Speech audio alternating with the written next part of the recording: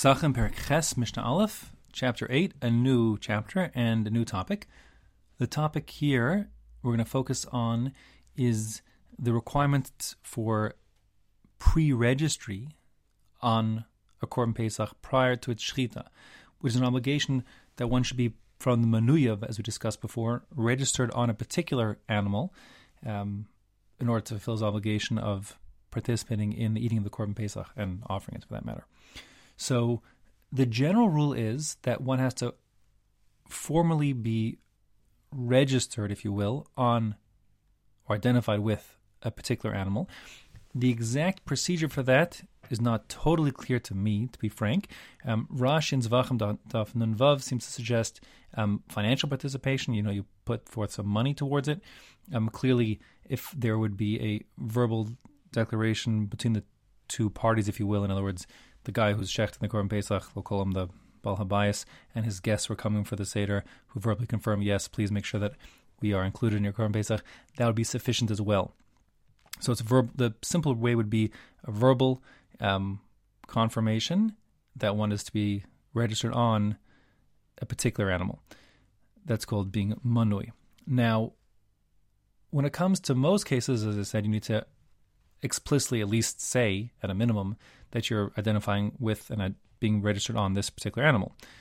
There are, however, a set of exceptions. The people who don't need to verbalize this registry, and those are people who are members of the household of the one who is offering this Korban Pesach. So the assumption is, and it's a fair assumption that can be relied upon, that a person's children and his wife, as well as his avadim, his slaves and servants, in the case of, if you're talking about an Eved Ivri, so those people are part of his household, and it goes without saying, literally, that they are included in the registry and they're considered Manuyav when he shechts on their behalf, because the assumption is there's indeed a meeting of the mind, and they are, even though they didn't formally appoint him as their shaliach or identify specifically that they should be on this Korban Pesach, it's understood. And that being the case, that's sufficient umdana, sufficient assumption that one does not need to verbalize being registered if he's part of the household.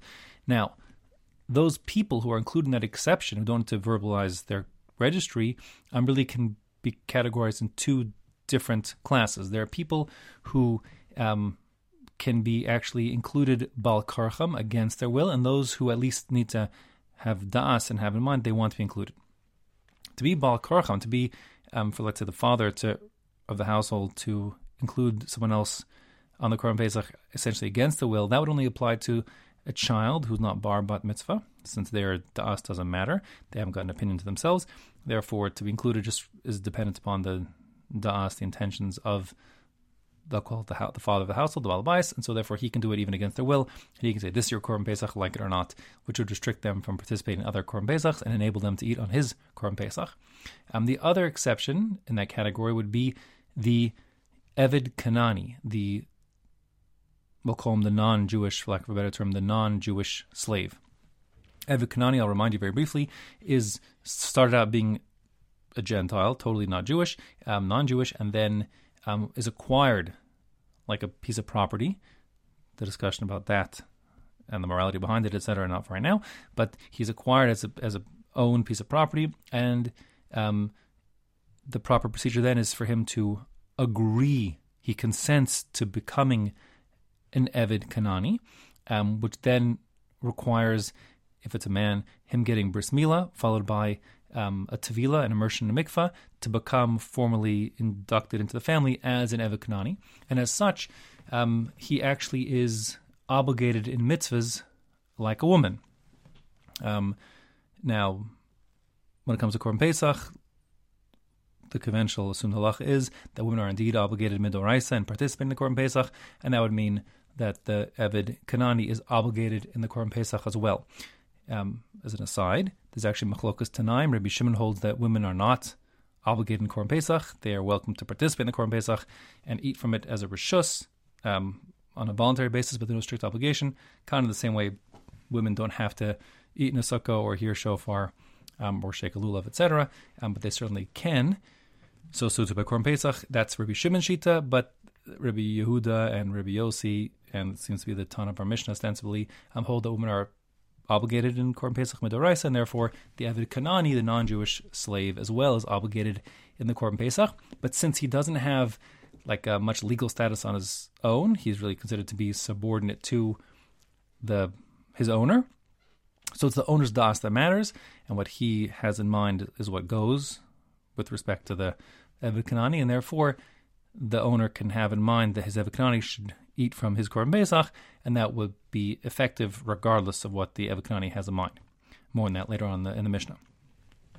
Other members of the family, meaning grown children past the age of bar mitzvah, and one's wife, they, as we said, can be included in the registry even without verbalizing that they want to be included, but it does require their das. They have to have in mind they want to be included, and the Baal Habayis, the husband, the father, cannot insist against the will that they are registered in his particular korban. They are free to go elsewhere, in theory, if they would want to. Now, when it comes to children, the assumption would be that he's having them at home, they're living at home, and therefore he checks for them, that's fine. Wife, that would be the same case. However, when it comes to a wife, it gets a little more complicated, and that's the first case of our Mishnah here. We'll have a number of cases in our Mishnah after now that I've set forth the basic rules, which you have to be verbally included, or maybe you have to give money, and then the exceptions, the members of the household who can don't need to verbalize it, they're included based on the fair assumption that they want to be part. But now we're going to have a series of what-ifs. What if you have some extenuating circumstances? So the first case will be a newly married woman.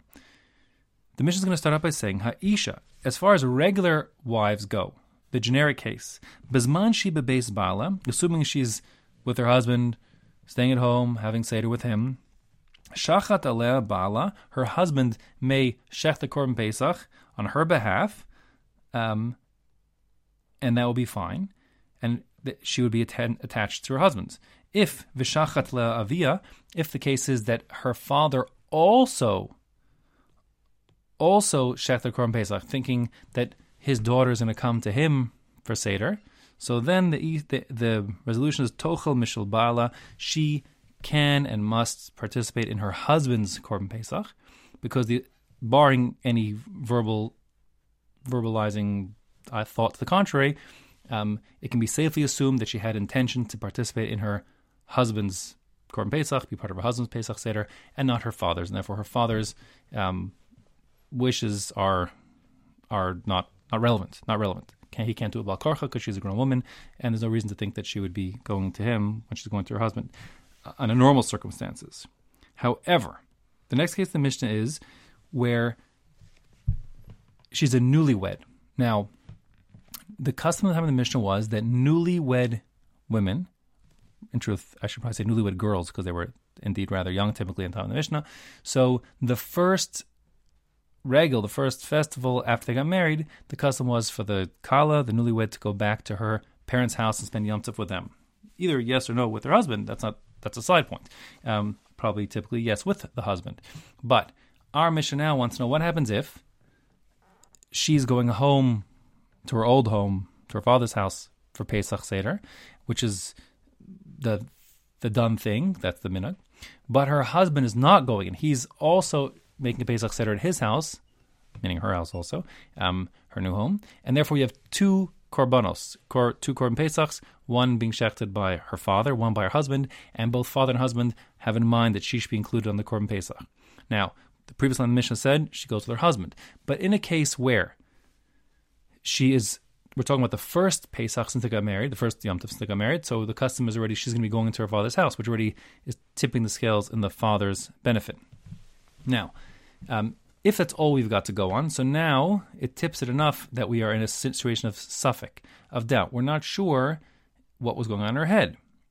Did she have in mind to go with her father or with her husband? And if she doesn't explicitly say so, she'll be stuck.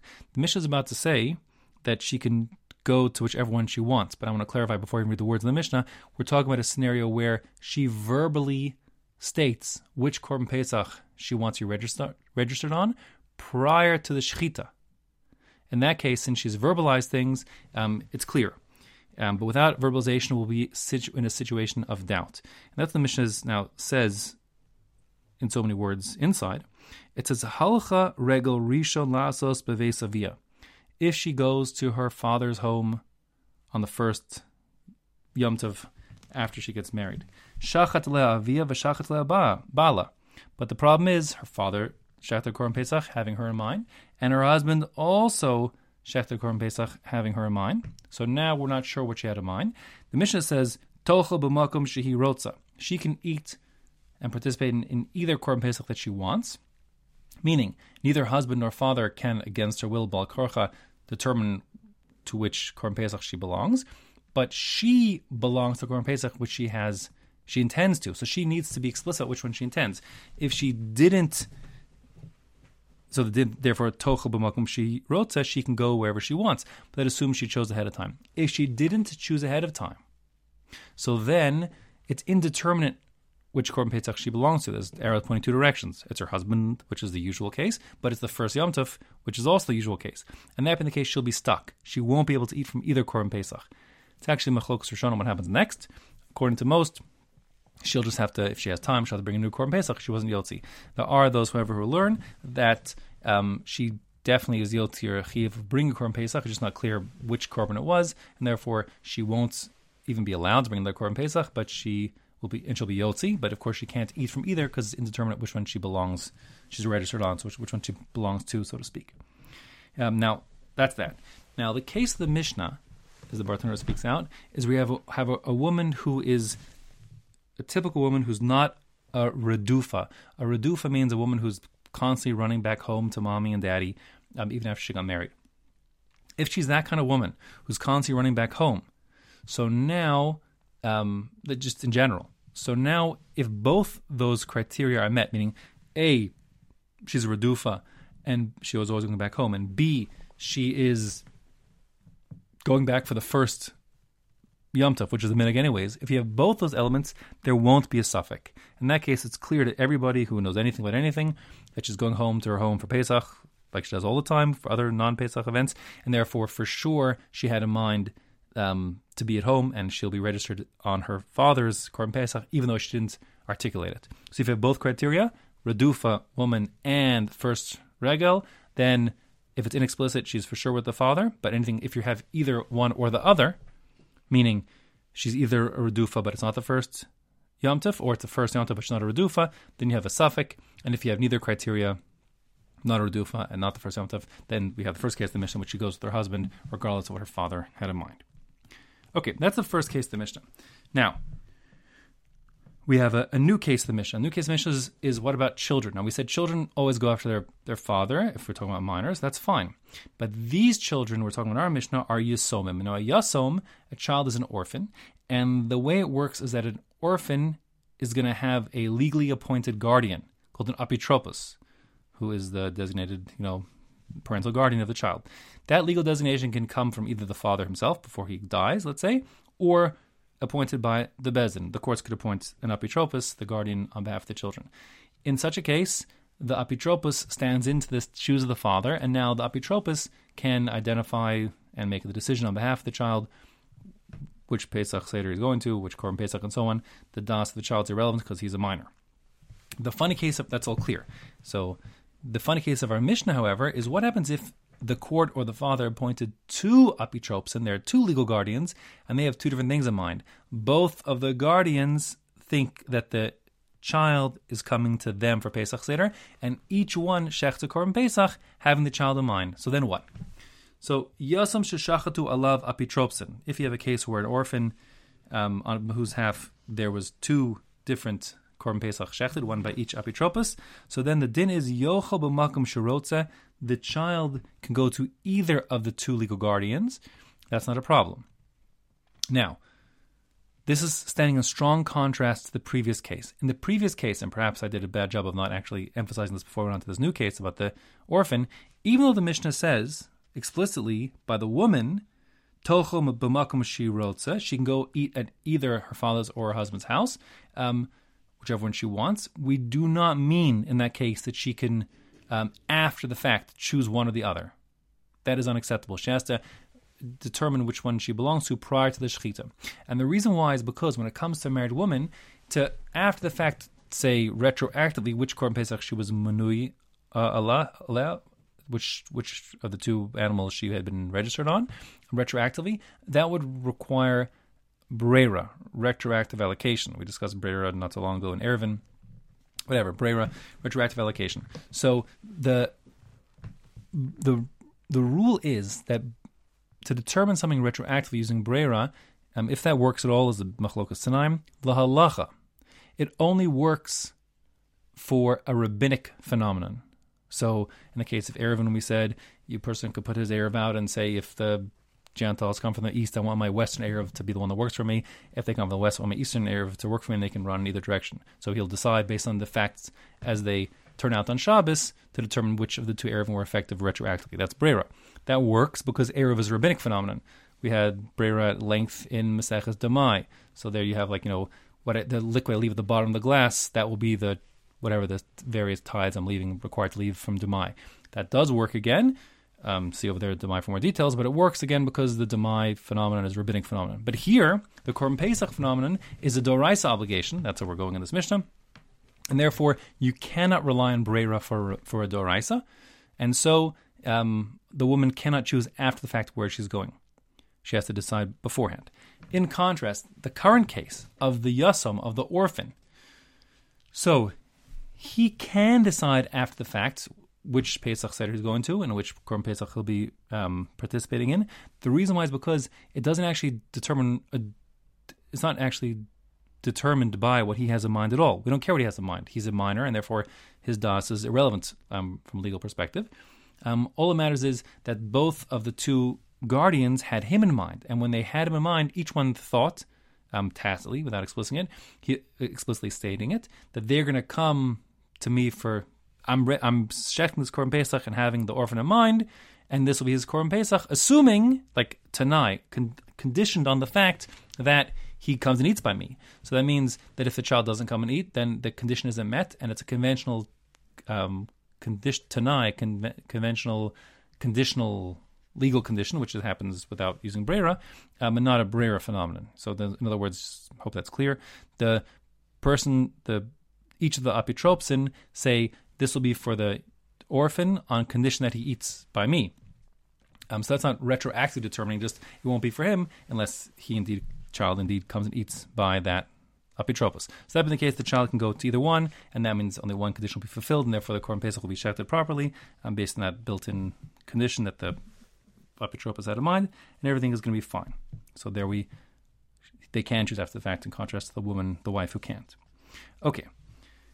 The next case of the Mishnah, two cases of the Mishnah, are going to deal with the Eved Kanani. As I said in the introduction, we're talking here about a non-Jewish slave. I'm calling him non-Jewish, but he's like quasi-Jewish, if you know what I mean. He's not fully Jewish for sure. He's obligated like a woman, we said, but don't forget that if he's mishtachrer, if he's released and emancipated, he essentially becomes a full-blown Jew. Okay, so in any case, the Eved shel shnei shutafim. What happens if you have an Eved, a non-Jewish slave, Eved Kanani, who's owned by two partners? Each one owns half of him, and these are antagonistic partners. They're not friendly to one another, and therefore each one is makbid on the other, that the Eved Kanani won't go to the other one's house for Pesach Seder. Now, since we're talking about Eved Kanani, as I said in the introduction, the owner can bal karcho, against the Eved's will, assign him to a particular Korban Pesach. But here, we have two people who are authorized each on half of this human being to make decisions against his will. So therefore, you have in conflict half of so to speak, half of this Eved will be assigned to Korban A and half will be assigned to Korban B, and therefore each one's makbid on the other, each of the partners are makbid on the other, and therefore this poor Eved can go to neither Pesach Seder, can't eat from either Korban Pesach. That's what it says here. Eved shel shnei shutafin, if you have an Eved owned by two separate partners, again, who are makbid one on the other, they're not in agreement. Lo yochel mishel shnein, he's stuck and can't eat from either of their two korbanos for the reasons I just explained. The last case of the Mishnah, fascinating case. What happens if, for argument's sake, one of these two partners emancipate their slave? So now you have a person who's half free man and half owned as a slave. So he is really stuck in a bad place, because half of him can determine his fate, and half of him is subject to the fate of determined by his owner. Now, The din of the Mishnah is going to be, I'll read it inside, Misha chetzio eved v'chetzio ben choron, if he's half and half like that, lo yochel mishel rabo, he may not participate in his owners, meaning who owns half of him, his Korban Pesach and his Pesach Seder. The implication, of course, sounds to be that he could eat from himself, his own Korban Pesach.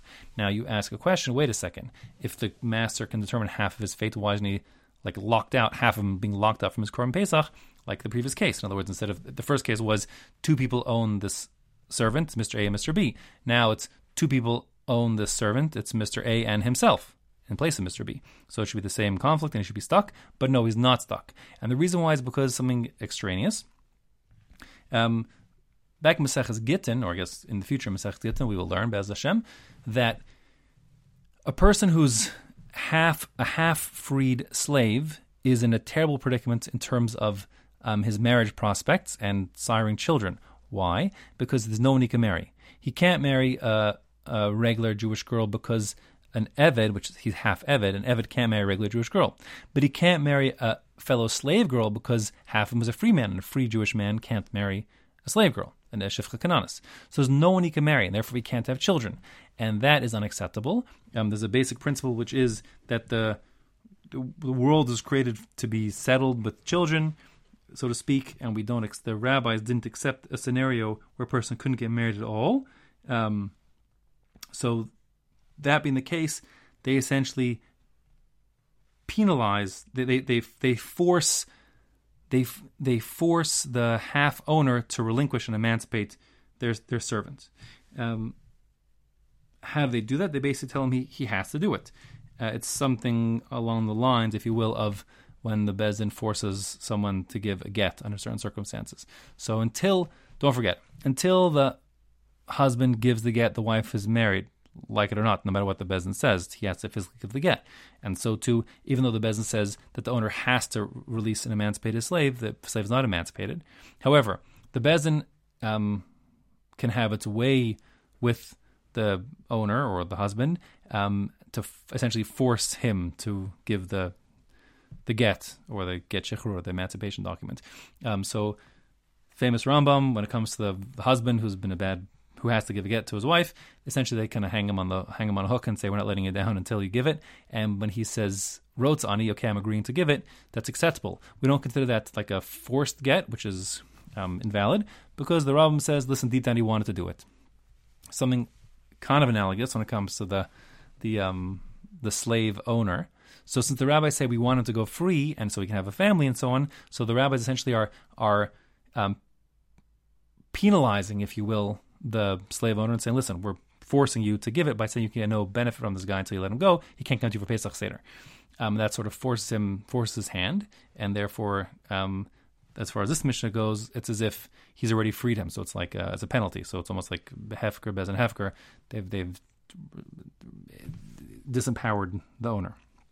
It's as if he were just given away, and then because of the marriage issue, and therefore this half-owned slave can eat his own Pesach Seder with his own Korban Pesach, and that will be legitimate, and that's what exactly the din over here says.